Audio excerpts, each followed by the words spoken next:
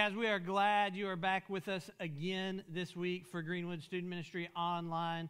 And we are so, again, thankful for the guys leading us in worship and being able to come to you in your living room or on your phone or wherever you're at watching us right now. We're glad that you joined us. And we are, again, anticipating that day when we get to be back together. Well, we look forward to that day so much. And I'll have a little bit of an announcement about that here at the end of my message. But we've been in a series called You Asked For It. We asked you guys for questions, and we've got some replies back. And this will actually be the last week that we tackle any of those questions. And then next week we'll be moving on to something else when we come to you at Greenwood Student Ministry Online. But if you missed it, you can go to our YouTube channel that you're on right now, and you can go back and watch all of these You Asked For It, or any of the other sermons that we've done while we've been on Greenwood Student Ministry Online. And so, tonight we're going to talk about a question that I've heard since I was a kid, a question that has obviously not really gone anywhere because we've been asked it several times. I've been asked it several times in my ministry. I've been asked it several times by adults, by students, by people who are active in church, but people who are not active in church, people who I would say know a lot about the Lord, and people who may feel like they don't know a lot, because it's an uncertain thing. It's a thing that we struggle because sometimes I don't think we fully understand what it is or what drives a person to get this. And so here's the question that we're going to tackle for tonight. Does suicide send someone to hell? That's a question that, again, has been around for a long time. Does suicide send someone to hell? But here's what I want to hopefully show you just in the next few minutes, that the Bible is very clear that suicide in itself does not send someone to hell. It does not send someone to hell, suicide in itself. And so, again, if you have your paper Bible, we're going to be in a couple of different places tonight. We're going to be in Romans chapter 5, and then we're also going to be in John chapter 10. And here's what we're going to find out from this is when we ask that question, it's kind of almost the wrong question to ask. Does suicide send someone to hell? The right question to ask is, what causes a person to go to hell, and what causes a person to go to heaven? And we have to be careful to start saying this one thing or that one thing, because there's a clear definition in the Scripture of what sends someone to hell, and there's also a clear definition in the Scripture of what sends someone to heaven. And so, if you got your Bibles, go to Romans chapter 5. Romans chapter 5 is where we're going to start out. Again, we're going to start out here, but then we're also going to go to John chapter 10. So if you want to put a bookmark in there or a piece of paper or something, we're going to flip over there in just a second. But here's what happens is that we start thinking about these things, and again, when we start thinking about suicide, we start thinking about something that not really all of us can even comprehend. I know there have been people that I know in my life that have struggled through different things. Tyler talked about depression last week, and when we hear about things like people being really depressed for a long period of time and contemplate thoughts of suicide, for some people that's hard to understand because we don't really know what that feels like. And so we have to make sure that we're talking about something that we can understand. And so one of the things that I want us to understand is that suicide would, in my opinion, be classified as something that would be not right or not good. So, in other words, do I believe that suicide may be a sin? Yes, I do.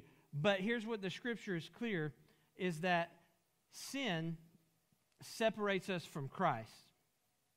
But not surrendering our life to Christ and receiving His forgiveness and making Him Lord of our life is the only reason someone goes to hell. Because here's what I can tell you. As a believer, I gave my life to Christ when I was 6 years old. in Thompson Baptist Church in Alvarado, Texas. Now, here's what I know about that time, is that since that time, contrary to even my wife and my daughter's opinion, I have still sinned between the time I was 6 to the time I am, unfortunately, I hate to say it, within about 2.5 weeks, y'all, I hit 40. There's been a few sins in between there. So here's what I know, that sin is what separates me from Christ. Sin drives a wedge between me and Christ. And suicide, while it may be considered a sin, in and of itself doesn't send me to hell. What sends a person to hell is not having a relationship with Christ. Go to Romans chapter 5, verse 12. Here's what it says. Therefore, just as sin entered the world through one man, and death through sin, in this way death spread to all men, because all sinned. So here's what we know, is that we got to be very careful to start saying, well, this one sin in and of itself, no matter where you're at, no matter what you're going through, no matter how you look at it, that has the ability to send you to hell, because what we're saying is that one thing is more powerful than Christ. So this passage talks to us in Romans.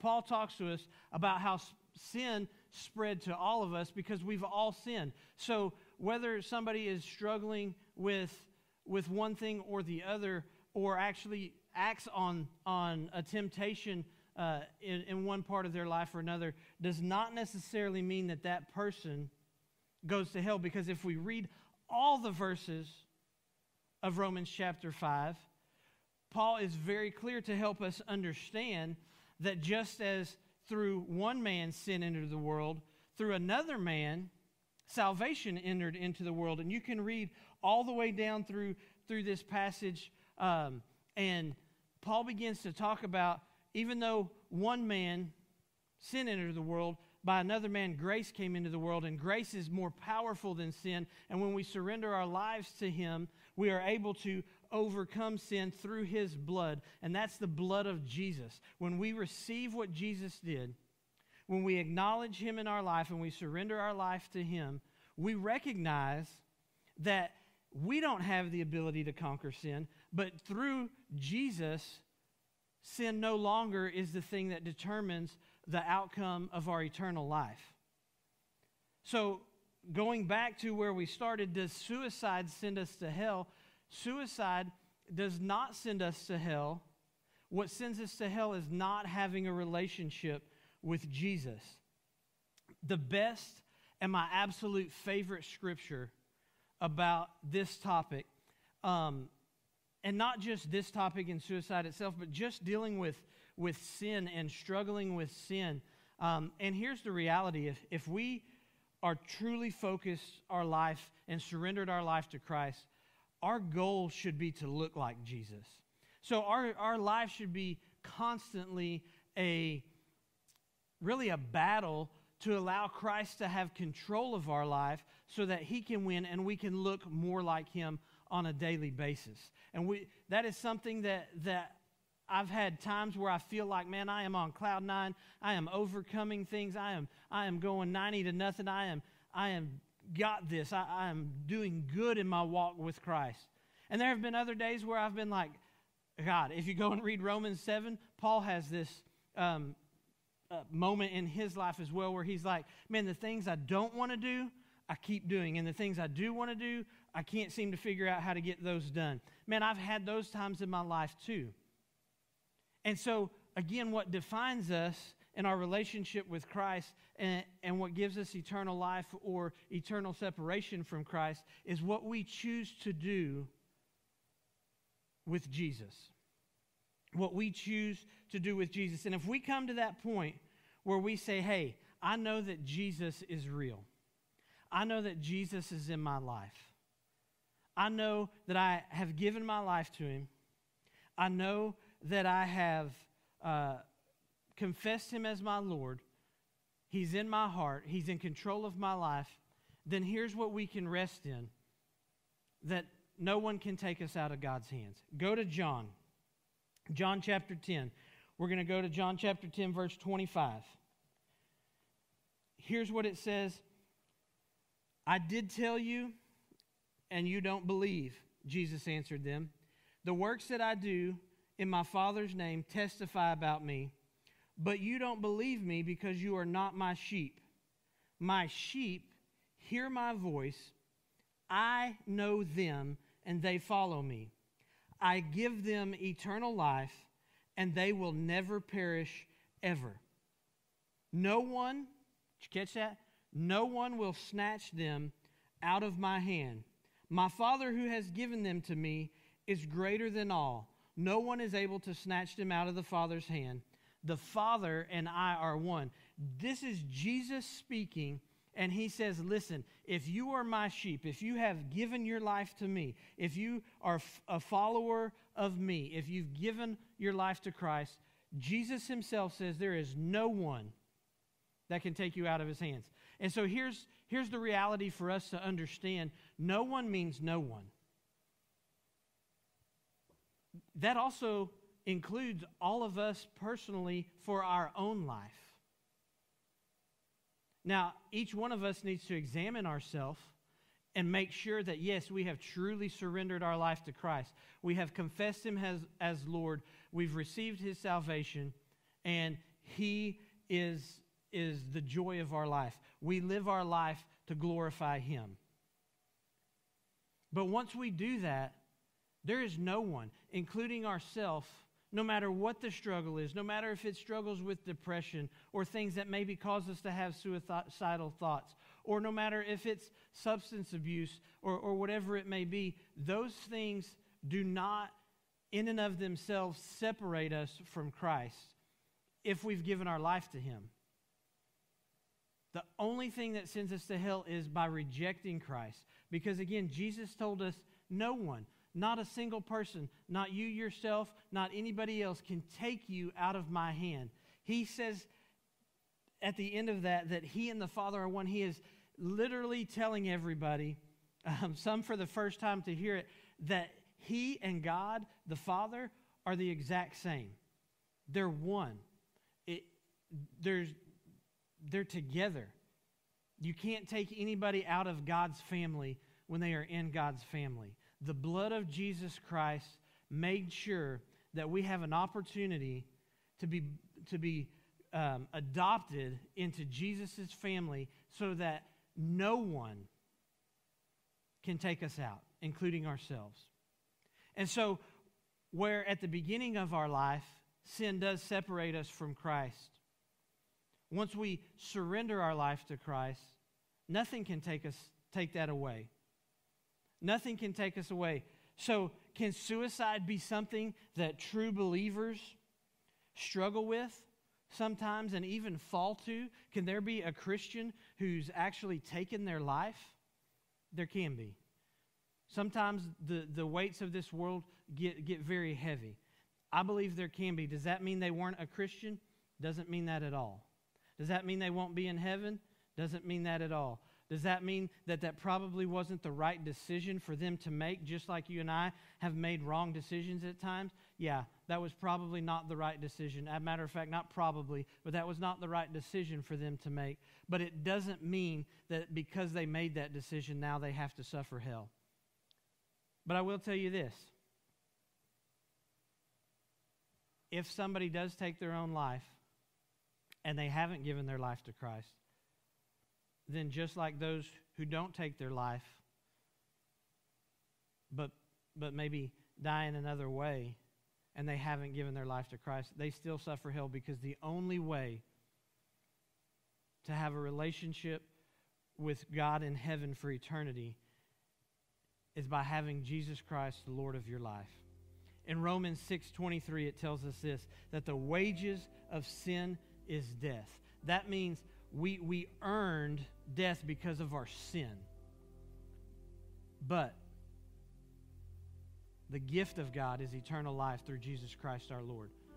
That means that through what Jesus did, he gives us the gift of eternal life. And when we receive that gift, when we surrender our life to Christ, nothing can take that away from us. Not even ourselves, no matter how bad we mess up. And so here's what I want to ask you.